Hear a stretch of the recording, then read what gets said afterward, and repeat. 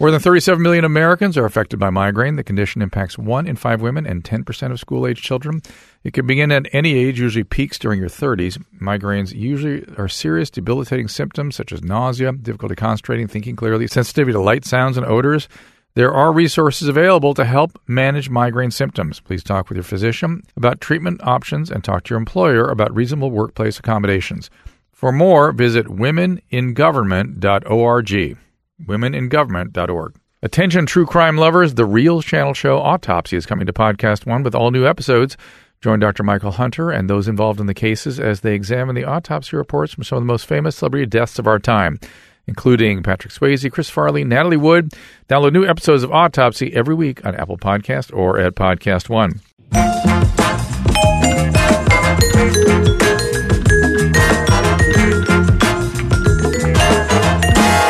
Hey, everybody, welcome to Dr. Drew Podcast. We do appreciate you supporting the people who support the podcast, keeping wind in the sails of the Corolla pirate ship. And, don't forget to sign up at drdrew.tv. I do a live show once a week now, and we will send out a blast when we are preparing to do that show. And that's a live show where you can call and ask all the questions you want, and that's all I do is sit there and answer questions. I have this weird mode I'm in now where I want to do more of that kind of thing. And so that's what we'll do. And also don't forget Your Mom's House, the After Dark podcast. You can check it out, Dr. Drew After Dark. It's all at drdrew.com. And I just want to get some calls today. I have calls on from you guys as well as some guests in the studio. We're going to discuss some things. So let us start with David. What's going on, David? Hi, Dr. Drew. How you doing? Hey, man. Hey, I'm calling in, a big fan of the YMH podcast, by the way. But my parents are actually going through divorce, and I'm 26, but I have 4 younger siblings that are all still living in the house. And my mother, I do believe, is going through a schizophrenic episode. Why? During this. Well, now, wait a minute. Schizophrenia is something that comes on at age 18 to 22, and it's not something that comes on in middle age. So what is it you're seeing? The biggest sign, just starting off, is that my maternal grandfather, has schizophrenia, or did have schizophrenia before he passed away. Right, and that's not typically passed on, but people with those kinds of major mental illnesses can have other major mental illnesses in family members. So, what do you say? Makes sense. Her diary, after a couple bouts of infidelity and just really risky behavior that we saw with my mother. I was already out of the house by the time it started to appear. But after all those, my father started to keep a little bit of a closer eye because he wanted to work on things. And he shared with me basically an online diary, I guess, that she had made, that she had left on the computer that they both share, where she described what I would describe as visions or hallucinations, about talking about agents following her or people sending her music playlists that would change her mood. First thought would be drugs. So is she doing any drugs? I don't think anything. As far as mood altering, like prescribed drugs, I'm not sure. I don't think so. My dad isn't aware of them. But is she drinking heavily? Maybe a glass of wine or 2 a night. Nothing I would consider heavy drinking. Second question would be some sort of bipolar disorder.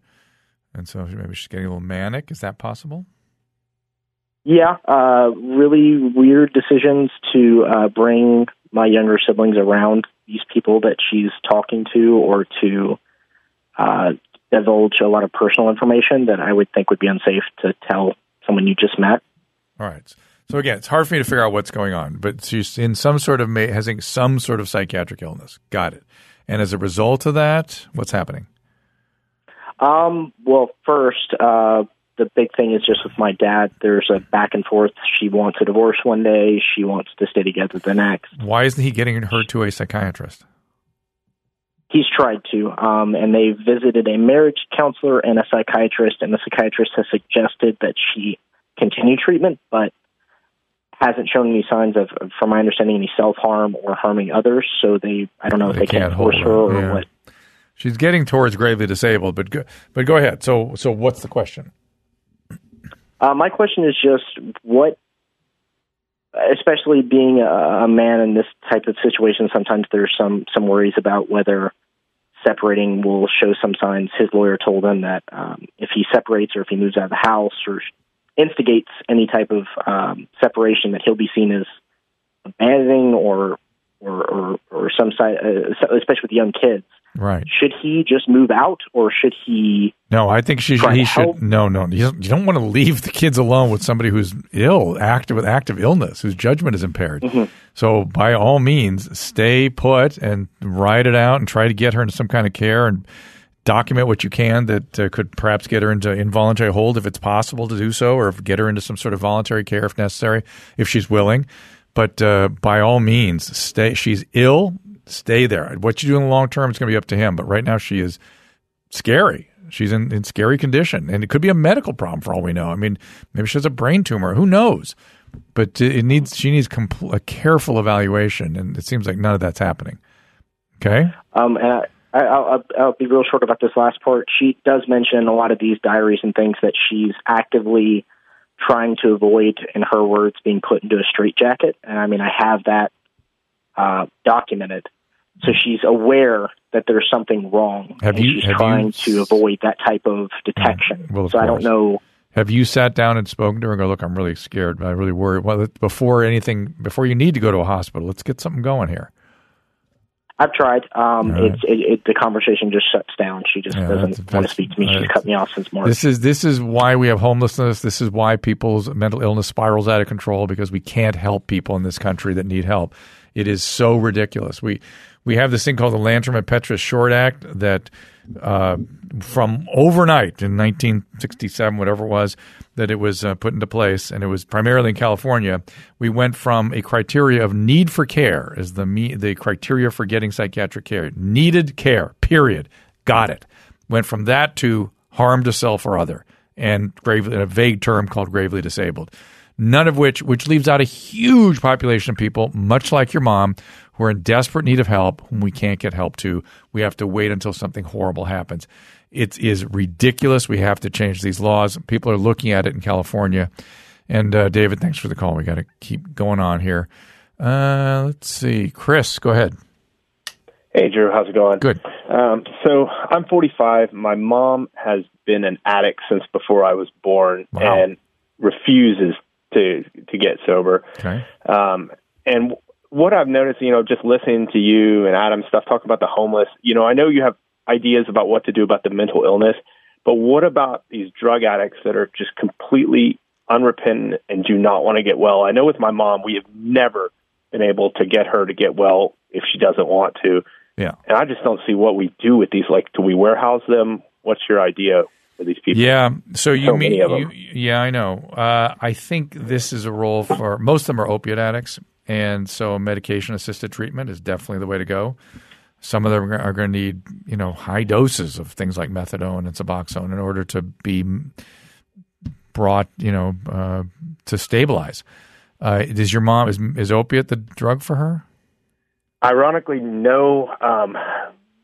It's pills, originally prescription pills, not opiates, but like tranquilizers, downers, kind of things like that was always her.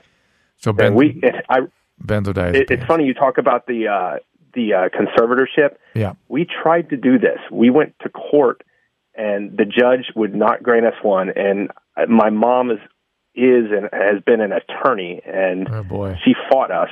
It's amazing how they can come to lucidity when they need to. Right. And we couldn't do it. Yeah, benzodiazepine is the hidden epidemic. It's a serious problem. We're talking about the drugs like Valium, Ativan, Klonopin. Yes, these things. And they change people. Not only do they change you from the chronic exposure, but you always develop some chronic low-grade withdrawal or maybe acute withdrawal. I mean, it just is a mess. There actually is a growing sort of body of survivors out there forming self-help groups and patient advocacy. Look up, I forget the name of the group, but there's like a benzodiazepine helpline for people. It's mostly for people that are super, super sensitive to the drugs that have all kinds of crazy symptoms. This is full-on addiction you're talking about here, and it's hard to get somebody off this. Unfortunately, they seems like most people are doing slow tapers off benzodiazepines, and I disagree with that. I treated 1,000 benzodiazepine addicts, and we put them on cold turkey withdrawal protocols. In fact, I was thinking the other night that the no, it's not the SAMHSA National Helpline. It's like a benzodiazepine patient something. No, Gary's throwing stuff up on the screen here that helps for you guys. But let me just say that the American Society of Addiction Medicine actually published guidelines for how to do rapid detox on people on benzodiazepines and what to put them on for a week to get them through it. Now they're doing these withdrawal protocols that take like years to get people off benzodiazepines, and they're miserable the whole time. I just think it's a terrible way to go. So should you ever get to the point where she can be treated, now I don't know if insurances cover the treatment anymore. It takes a couple of weeks. Yeah. But definitely put her in somewhere. The conservatorship is the only way we get there, and we cannot get it. We tried. Yeah. And I can't imagine. Standards are ridiculous. I know you can't get conservatorship unless somebody is dying and killing themselves constantly. And I understand multiple falls, stroke, teeth all busted out. And this was someone who was top of her class at University of Texas Law School. Crazy. So just to watch her just crumble as over 45 years, it's just horrible. But nothing could convince that judge, and I really hope you're successful at fighting the ACLU and all these guys to expand that definition. We have to. I mean, it's not like your mom's happier because of this. This is the misguidedness of the whole thing.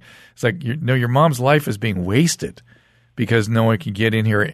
You develop, one of the things that people develop with addiction and with psychotic illness is something called anosognosia, which is the same thing that strokes patients get. Like if you get a stroke in the right side of your brain, particularly in the parietal area, you will get paralysis in the left side of your body and not be aware of it. Even if somebody takes your hand and puts it in front of your face and drops it, you'll go, oh yeah, whatever. It will not be your hand. And you'll be in denial about that. And that same mechanism is what's happening in psychotic illness and in addiction. So they can't see what's happening because of the part of the brain that allows them to have that insight is broken. And we are privileging that symptom in the law. If somebody had dementia and they couldn't see what was happening to them and they were wondering about, well, now we got to help that person. But if it's a psychiatric illness causing the anosognosia, we'll let them do what they want.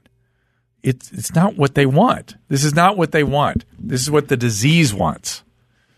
Well, amazingly, I've seen this in multiple relatives that have actually gone through this conservatorship thing. My story is a lot crazier than just mom. But, we've taken them to court, and these people always magically get better on court day. I don't know how that works. Well, it's the do. It's the addiction. It's the disease of addiction. And getting conservatorships are almost – that's why I always say to affect the homeless thing, we have to expand the role of conservatorship, the access, the way they're metered out.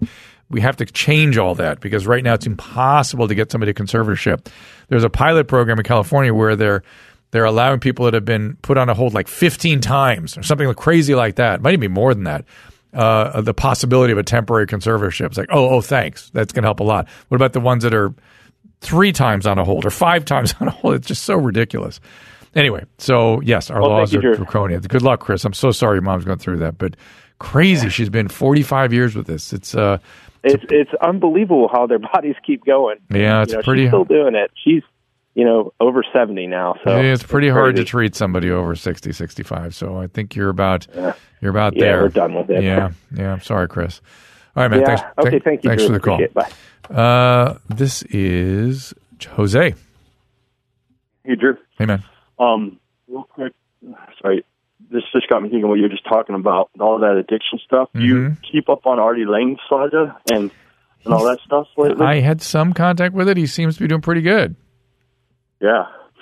Yeah, he looks pretty good, at least. It looks like he lost some weight and stuff. Yeah, he collapsed the cartilage in his nose, and that's something that happens from cocaine. It literally, because cocaine is a vasoconstrictor, and the cartilage in your nose has a very poor blood supply, so if you constrict the blood vessels by pushing cocaine on it, it just dissolves because there's no blood getting to it, and then eventually it collapses, and that's what happened to him. Yeah. I thought about my insomnia. I've had insomnia for it feels like a long time since pretty much like I was an adult. I'm 40 now, since I can remember, about 18 or so, and just gets worse and worse all the time. And I've done quite a bit of different things for it, including medications and like this, the like melatonin, Benadryl, everything, Tylenol PM, and then even like some benzos, but I don't like that. And then recently I was prescribed something called trazodone. Mm-hmm. And that has kind of been a little successful in the beginning. Like this is maybe a month ago, and I was really surprised because nothing ever works. Mm-hmm. And it was kind of knocking me out a little bit. Within about the first 40 minutes, I would sleep. I'd probably sleep a good 4 hours straight, wake up, which is really good for me, and sometimes fall back to sleep. But in the last about week, it just feels like it's not doing that well. But have you heard of this trazodone? Oh, sure. How much are you using? What's the dose? Well, she started at 100 and said if it wasn't working to go to 150, and within 2 days, I just went ahead and went to 150. All right. I'm not telling you to do this, but you should check with your doctor because you can go all the way to 300. And it is a good medicine. It doesn't usually wear out like that. It usually keeps working. Though some of these medicines, the trazodone, can have what's called tachyphylaxis. And I, for right now, would stick with that if that's working. Now, are you somebody that maybe just doesn't need much sleep? Yeah, I mean, like, I can go with like 4 to 6 hours and be pretty good the next day. I can. And my wife, she's one of those that can close her eyes and fall asleep, which has always mystified me, and I'm so jealous of it. But I would just like to be able to get a good, at least 6 hours a night, just because it's just my fantasy to be able to do that since I've never been able to. Well, I mean, I do feel better when I do. All right, well, you feel better. It's unlikely you're going to change a lifelong pattern like that, but I will tell you that I was hearing from some sleep specialists recently who said their main treatment for treating insomnia was sleep deprivation. They have you not sleep as many days as it takes until you sleep. Yeah. Right. And have you ever done anything like that? Well, my brother, he kind of said that to me because he's just kind of like, this is just it's almost a fake thing. So he's like, you're gonna get tired if you don't sleep. But I feel like, well, that's happened many times where I haven't slept all night. I watch the sun come up, and then the next night I can't sleep very well. So, and that's a hard one to explain to people. But it's like, it's all a mind thing for me, it seems like. I kind of play games with my mind. If I wake up at 2 a.m, I immediately tell myself, you won't be able to fall back to sleep. It's just a nightmare in that way, and then I really don't fall back to sleep, But the trazodone is working pretty good, and that's interesting about being able to up it. And I will talk to her about that. Yeah, give it maybe another week and see. You can definitely go up. So if that works, I mean, there it is. You got your solution. So then we'd be cool. Thank you, Jose. Let's talk to Ashley. Ashley? Hi. Hey. How are you? I'm good. How are you? Yeah, I've been better. What's going on? So I suffer from bipolar disorder, and it's very difficult for me because the people in my life don't really get it. So I just don't know what to do anymore. Are you fully treated? I am treating. I have been treating for 10 years. I've been med changing for 10 years. I've been through several therapy programs. Therapy just doesn't work for me. I've been hospitalized. I have had ECT treatments. We did the gene site testing, and now we're applying for Spravato. Okay, so you're being thoroughly treated, aggressively treated. That's all good. Yeah. And what is it that your peers or your loved ones, whoever's in your life, what's the difficulty they're having? They just don't understand. They don't want to understand. or talk about it. Like, I'll send them, articles and things to read for things. And, I am suicidal, and they just want to call the police and have the police take me to the ER, which the ER can't do anything for you. And if I tell the crisis nurse that comes in, well, I don't have an active plan, they're going to send me home. So can't you teach your friends about the difference between a plan and an ideation? Yeah. And that you need them to just be with you when you're thinking about it? Yeah. Like, I'll tell them, like, I'm passively suicidal. Or I'm suicidal a lot. And when is it possible that when you get depressed, you get irritable and aggressive? I think my irritability is more of a hypomania. I'm wondering. I'm wondering if your friends are experiencing something you're not aware of. Is I guess what I'm asking. They might be. Okay. They're just tired of it. They're tired. They're tired of it. Okay. They don't want it to, man. All right. That's understandable, right? I'm sure you're tired. Yeah. I'm sure you're tired of it too. You're stuck. Yeah. You're stuck with it. They aren't, and they're they're holding back. Maybe there's a way you could sort of rotate friends a little bit. You know what I mean? Not well, I do that. Yeah, I've tried that because there was one person that I relied on the most. So I had been trying to reach out to other friends as well to see, kind of how they react to it. Okay. Which is also not well. What's with your family? So, where are they? My mom died 2016. Okay. So I live in my home that I grew up in. Your dad? Just alone. And I do have family, but my sister, she's got 2 kids, so she's always too busy if I call her. Okay. What about your dad? I don't have a relationship with him. What about a support group?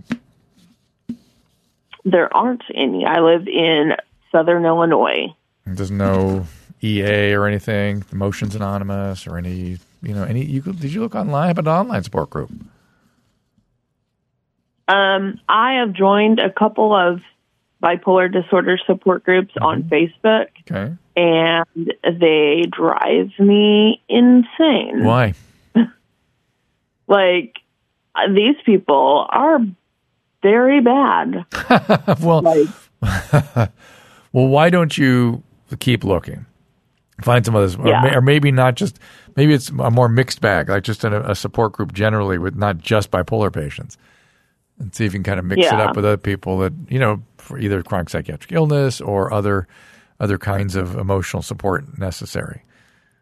Yeah, because I think that would be good. Because it's unfair to your friends to dump all that on them. It is. Yeah, because I can work full time. Mm-hmm. I have never had to quit jobs and this and that. I don't do crazy things when I'm experiencing my hypomania episodes. I don't spend money like crazy, so I'm different. But you're good. So listen, just think in terms of figuring out other ways to get support other than dumping on the friends. And then the friends will be more likely to be available. They won't burn out. They won't be depleted. You can have fun with them instead of leaning on them to take care of you when you have. They're not caretakers so much. They want to share stuff with you. Then occasionally caretake as being part of being a good friend, but not all the time caretaking. So get some support group and keep looking around. Usually there's support networks of one type or another in the flesh. Pretty much all communities. I'm surprised there's not something there actually. So keep looking around. Blinkist is unique. It works on your phone, your tablet, your web browser. They take the best key takeaways, the really need-to-know information from thousands of nonfiction books and condenses them down to just 15 minutes so you can read or listen or both. I love Blinkist. I love the efficiency. I love the ability to gain information efficiently. And Blinkist gives you unlimited access to read or listen to their massive library of condensed nonfiction books all the books you want, and all for one low price. Some of the great nonfiction books available, like Becoming by Michelle Obama, or Start With Why by Simon Sinek, or Fire and Fury Inside the Trump White House, Emotional Intelligence by Daniel Goleman. Right now, for a limited time, Blinkist has a special offer just for our audience. Go to Blinkist.com/Drew. Try it free for 7 days and save 25% off your new subscription. Spelled Blinkist. That is Blinkist, spelled Blinkist. Blinkist.com/Drew to start your free 7-day trial. And you'll also save 25%, but only when you sign up at Blinkist.com/Drew. I get asked a lot about CBD products these days, but it's difficult to answer meaningfully. The variety of claims being made, the clinical science just isn't there yet. Luckily, I've connected with an Oregon company that is all about high-quality ingredients and manufacturing standards. No hype. They were previously called Select CBD, but they've just relaunched their brand as Social CBD. Social CBD focuses on broad-spectrum oil, something else you've probably heard about but might be confusing. So let's start with that. Hemp has over 60 non-psychoactive cannabinoids. CBD, just one of them. Broad-spectrum oil goes beyond CBD isolate and contains additional active compounds that work together to create what's known as the entourage effect. This can more effectively deliver the calming or relaxing effect people are looking for. Social CBD's broad-spectrum oils contain zero THC, so there's no high or reinforcing effects you might associate with hemp or cannabis. They're available in great-tasting tinctures, such as vanilla mint, pomegranate tea, Meyer lemon. Just drop under your tongue for maximum effect.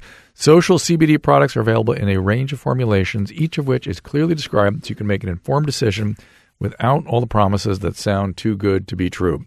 To learn more, go to drdrew.com/socialcbd. That is my website, drdrew.com/social, SOCIALCBD. For a limited time, save 20% at checkout with the code Dr. Drew. That is DRDREW. As a physician, of course, there's one thing I know that is incurable. No one gets out alive. Aging. Botox, fillers, and surgeries may help some people, but they come with some risks, and, people are concerned about that, particularly if they're botched. So if you're looking for a natural and safe way to escape the jaws of aging, you need Plexiderm Rapid Reduction Serum. Plexiderm is a clinically studied serum that visibly reduces wrinkles, under-eye bags, and even crow's feet. It works in minutes and can be used right from home. I used it myself. It looks great. Not only is it fast, Plexiderm is a natural product derived right from shale rock, making it safe and easy to use. Every day, people across the country have sworn by Plexiderm as the new game changer of the beauty industry. The buzz on Plexiderm has become so nationwide that even makeup artists and celebrities are raving about it. In fact, you have nothing to lose with Plexiderm. It's affordable, safe, easy to use, comes with a 30-day money-back guarantee. Maybe reconsider the surgeries and save money and time. Give Plexiderm a try. You will not be disappointed. Best part, no one really knows you're using it. Your age is safe with Plexiderm. Go to tryplexiderm.com. Use the code DREW for 50% off plus an additional $10 off. I said it. That's right. 50% off plus an extra $10 off. The offer is available also by calling 1-800-685-1292 and then mention that code DREW. Or just visit tryplexiderm.com today. Use code DREW at checkout. That is tryplexiderm.com, code DREW. Go to tryplexiderm.com. Use my code DREW for 50% off. Thanks for your call, Ashley. This is Will. Will. What's up, Dr. Drew? Hey, what's up?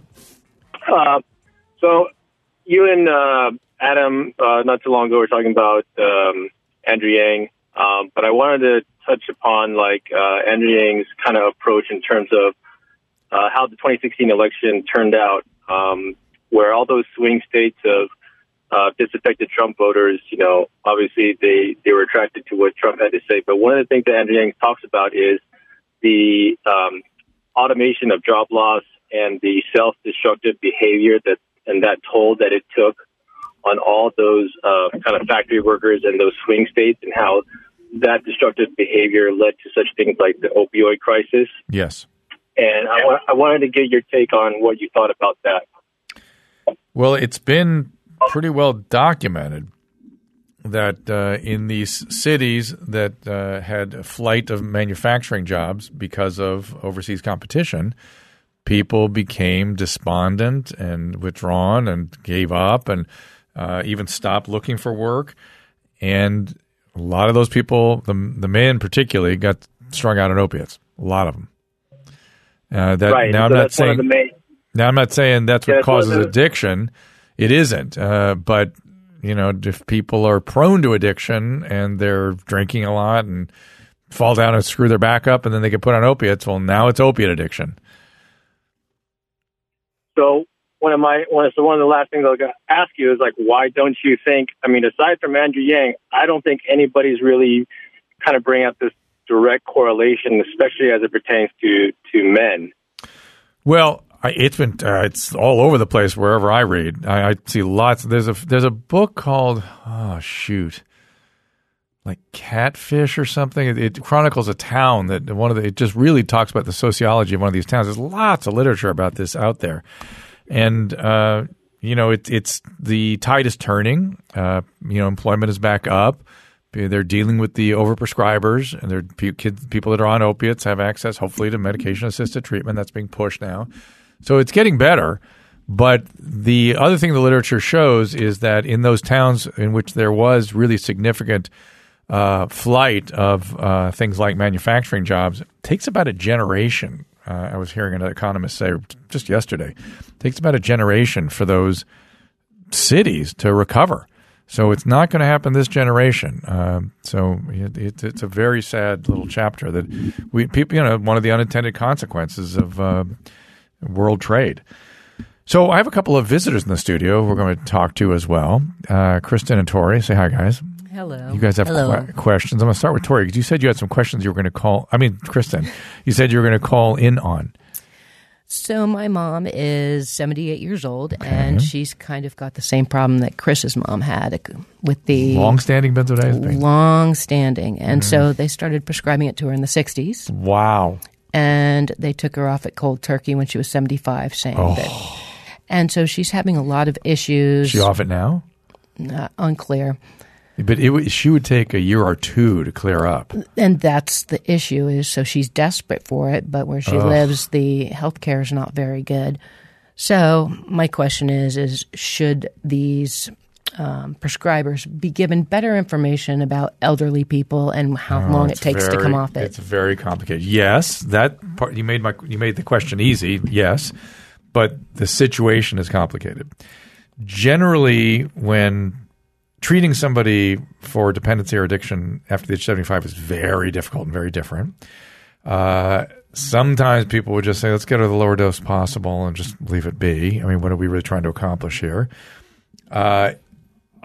Increasingly, the pendulum has swung towards, because of the opiate thing, getting people off everything. And there is now a lot of supervision of benzodiazepine prescribing in the elderly because of falls. And so I'm sure her doctor was getting just hammered by the pharmacies and the insurance company who is paying for the benzodiazepine. Stop it, or else she's going to fall and you're going to be your liability and we're going to hold you accountable. It's going to be elder abuse. It's going to be criminal. Mm-hmm. So he or she was then obliged to do something. Right. Now, the hard part of treating anybody on benzodiazepines for a long time and then getting off is, finding something to stabilize them. Depending on which one she was on. I mean, which was it, Klonopin? Xanax was the latest one. Okay. Xanax is a shorter post-acute withdrawal time. The Klonopin can last a year or two. The Xanax lasts months, typically. And in that time, high-dose Neurontin can be useful. Again, treachery in elder. It's tough to use in an older patient, but high-dose Neurontin can be very useful. Sometimes phenobarbital, it's not so gratifying to them, and it smooths a little bit of the edges off the withdrawal, and you kind of sprinkle little bits in sometimes just to get people through these sort of peaks in their withdrawal. Anti-seizure medication can be helpful sometimes. Depakote, that kind of thing. Sometimes I'm blocking the name of the drug. Oxcarbazepam can be useful too. I'm blanking on the name for some reason. But somebody has to really know how to use them, and there's got to be a lot of nursing supervision. Is she in a home? No, she lives at home by herself. You said just where she is, there's no access to. Something about what you said about where she's living made me think that she was supervised. No, it's a state that just is a little more backwards than which one? Montana. Oh, Montana! Come on now. At least they triliptol. Thank you, Gary. Gary looked up oxcarbazepam. Yeah, I mean, Montana's a state that puts a lot of value in the individual, let's just say. Yes. And, is that where you grew up? No, not at all. No. How did she end up there? I grew up in New York, Houston, and I was in LA for a while. My parents retired up there. So my dad just had his foot amputated last week because of diabetes. Well, good times. Yeah, because he's addicted to sugar. So, yeah, it's been a great month, yeah. Are you having to go up there all the time? And my sister moved to be near them, so she mostly helps out. Oh, she's going to get driven crazy. Yeah. You're going to have to get somebody for her. Exactly. Because what happens is, and I'm not kidding about this, if people are not sort of cooperating with their care, if they're difficult, and certain conditions like dementias and things, you end up with another patient. The caretakers get sick trying to keep up with all that. Yeah, that's what I'm worried about. So I'm hoping to go reliever, and for little bits at a time, I can probably deal with it. Is it in Bozeman near Big Sky? So we can go skiing during the day? Missoula. Oh, it's kind of near there, isn't it? Or is it the other side of the state? I think it's on the other side. Oh. It's a big state. And then, Tory, you have a crazy story. Yeah, pretty crazy, I would say. Yeah, I would say too. Yeah, I mean, that's kind of what brought me to LA, to kind of tell this story, I guess, But, yeah, I was diagnosed at 3 with stage 3 neuroblastoma. And neuroblastoma, just so people know, the only thing worse I can think of is retinoblastoma. And neuroblastoma, most children really don't survive that. At least it's difficult to survive it, especially at an advanced stage. Yeah, very, I guess. I mean, they told my parents I had about 9 months to live. We actually came to UCLA in 87. My mom found a study over in England, and they didn't have chemo then. And so she called down and just said, "Hey, my son's sick. He's got this.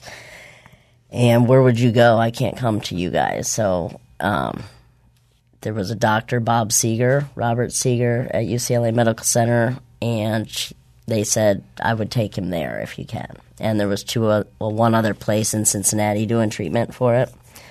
Oh, everyone else didn't even do treatment. Nobody did treatment. They threw up their hands. Mm-hmm. And so they denied us at the other treatment center, so we had to come here, and we barely made the cutoff for the study. And what was the issue? The advanced nature? Well, I had to there was a few things I had on a checklist. I'm not sure that everything on it, but I know I could only be doing chemo for so long, from 1 to 9 months, and I was about 8.5 weeks, or 2 weeks short of that before we even came to the treatment. So, and then because we did an autologous bone marrow transplant, and I couldn't use a donor, there was some sort of weird stipulation with that. They did a bone marrow transplant using your own cells. Using my own cells, and that was new back then. Yeah. Mine were taken from my pelvic bone, and they said about 2 liters were frozen. Now it says 5-year survival rate 80%, so they must be doing similar treatment. They are. It's treatment. My treatment's still actually being used today for high-risk patients. Amazing. Better drugs, though, they say. Yeah, I'm sure. I mean, back then they just kind of went, ugh. Well, I was actually allergic to the chemo drug I was taking, too, so at the same time I was taking shots of Benadryl. You were a high-risk neuroblastoma, yes? Yeah. And the 5-year survival for that is about 40%. So yeah, not too much. Not too good. But back then it was all seat-of-the-pants treatment. Exactly. Yeah, my mom she said she knew Bob Seger, the singer. She grew up in Detroit. I was just thinking about that, yep. And she was like, that's a sign we got to take him out there. So crazy. Took a road trip. My dad kept a journal. I found out that my mom talked him into going and getting VHS tape. So I actually have VHS tape all turned to digital about the same journal time frame too. Wow. So crazy. It's pretty cool they kept all that, because I found out from my doctor that during the Northridge earthquake, lots of files hadn't been turned to digital, and those ones burned up in a building. Oh, my gosh. And those were predating 1989, I guess. I'm reading about the treatment just as you talk about it. And so how much radiation? We have full brain radiation? Or I have full body radiation. And they said it was 2 times what an adult would have had as a 4-year-old. So they say that's what stunted my growth. Doctors say if they knew more, would have gave me HGH back then, I would have probably grown taller. My dad's 6 foot tall. My brothers are all 6 foot. And you're how old now? I'm 36. And you're about how tall? I'm 4'10". Oh, that's a little different.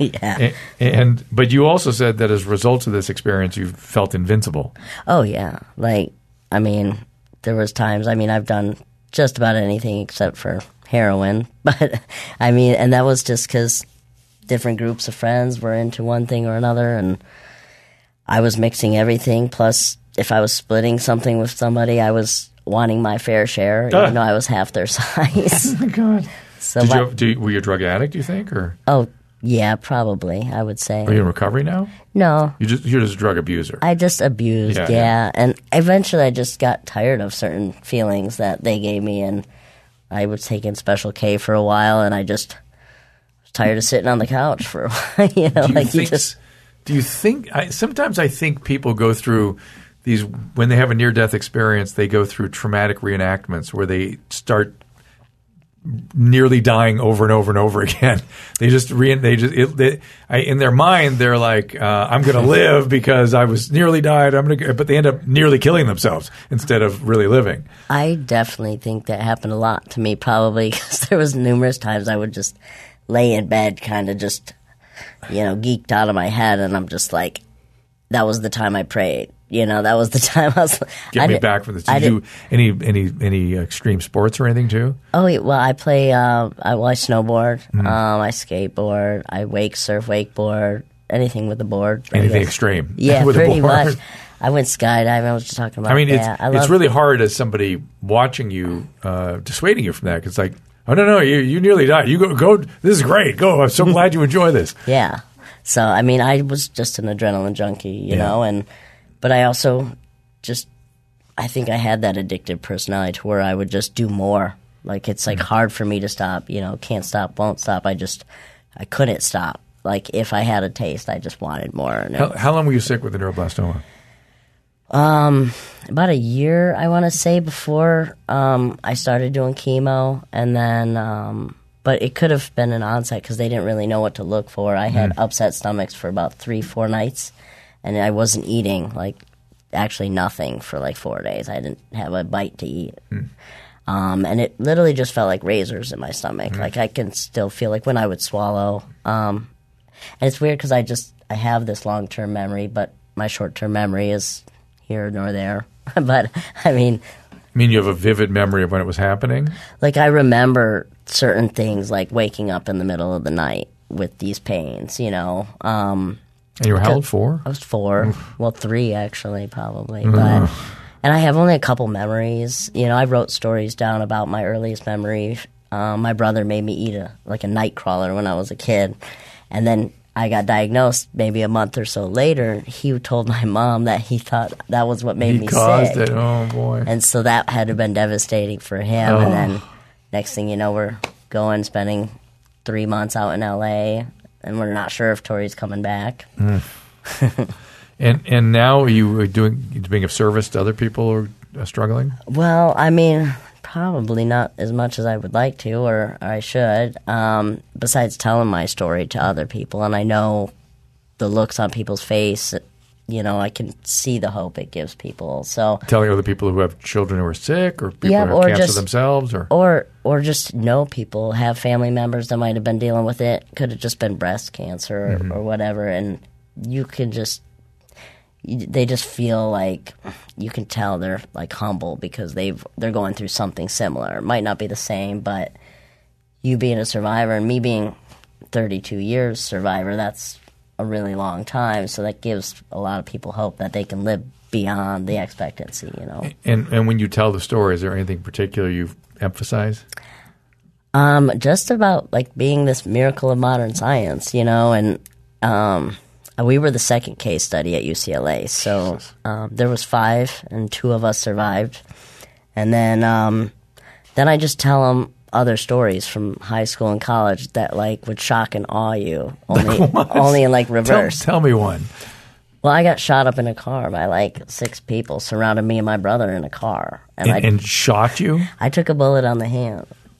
Why were they shooting at you? Well, they came after my brother. Why? Because of some heated phone conversation, and he threatened my niece and nephew, who were it's a really long, drawn-out story, but next thing you know... time. Yeah, we want to hear it. We're trying to understand. Yeah, so either way, it was welcome week, freshman week at MSU, I just turned 21. My brother wanted to take me out for drinks. So him and 2 friends took me out. Of course, I drove. Good brothers, should have drove me, and get me drunk. But we decided to leave, and my brother's ex-girlfriend, the mother of his 2 kids, called me before we even let out. She knew we were going to go out. She said, tell Treg, that's my brother's name, tell Treg. What's wrong with your parents? Treg and Tory. And Ty. Oh. Well, she said she was moving out and all his stuff was going to be outside. Okay. So she said, have him call me or just go pick up his stuff because we're throwing it out. Like, we're done. Okay. And so after drinking, I mentioned it to him. So he takes my phone, starts calling her. And words get said. I'm not even sure because I'm driving. And then she hangs up the phone. So he calls back, heated conversation, and somebody else picks up the phone. And it was the guy who was behind the whole shooting. And he said some stuff. Next thing you know, they want to fight. They're like, come here. No, I'm like, I'm not driving you anywhere. And they came to see us. They basically they knew the house we were going to get the stuff. And they came. Get what stuff? Well, my brother's belongings. Oh, I see. Because he was getting kicked So when you out. drove up, they surrounded you? Well, we drove up, and there was nothing outside. Yeah. There was no clothes. None There of were his no stuff. boxes. My brother ran around the house. It was all locked up. And then all of a sudden we're leaving, and a car drives by, and my brother was like, that's Kim. So I stopped, and then there was 2 more cars full of people, like, pointing at our car. And he's like, get the fuck out of here. Like, pardon my language, but he's like, just drive. And I drove around the corner, and I ducked into a neighborhood, and I thought I was going to shortcut out to the main street, and it was a dead end. And so then I pulled to the end, and I was looking out my back window. I didn't think they saw us, so I pull in front of a car, in front of a house. My lights are off, and they drove by like they thought they were passing, and one kind of creeped down and pulled into the drive before us. And then when he backed out, he backed right next to our car. 2 guys jumped out of his car, and then 2 more ran up on our side of the passenger side and then was banging their pistols at my brother and asking if it was him. They said, is you Treg? And I was like, but the thing is he had looked in the window and saw me, and I dropped my nephew off, and he knew it was me, and he knew that was my brother. So then he pulled away and shot in the door at my brother. And as soon as that happened, everybody started shooting. And then my hand was on fire, and I just started bleeding, and I was like, I'm hit. And my brother just pulled me over. How was he not hit? That's what I don't understand. I think it was my Pontiac Bonneville at the time had all this electrical in the door frame, behind the panels. Were these guys put in prison for this? We only knew one person. So, we were only able to get the one person, and he was on the run for a while, and then he ended up getting pinned for another murder. Oh, my God. Who are you hanging out with? This is just Lansing, Michigan. It's super ghetto. Just Lansing, just the way it is. It's like the little Detroit. Is any of your family still there? Most of them, but they live in the suburbs. My dad retired and moved up north. And what are you doing out here now? I came out to tell this story. I figured I get enough attention from walking around, and I was like, how could I get paid for this? And people honestly think all my stories are astounding, and most of my friends who've encouraged me to come out here are just like, Tory, you have lived the craziest life. You should have died 10 times. I don't understand. Tell me another time. Besides the overdoses of ketamine, me yeah, laying those on don't couches. amuse me. Those are routine for me. Those are definitely routine. I totaled 3 cars before I left the state of Michigan, so I was 23 when I left. That Bonneville being one. Another using, drunk, or loaded? Drunk. Yeah. One was drunk. One was. So what straightened you out, or are you?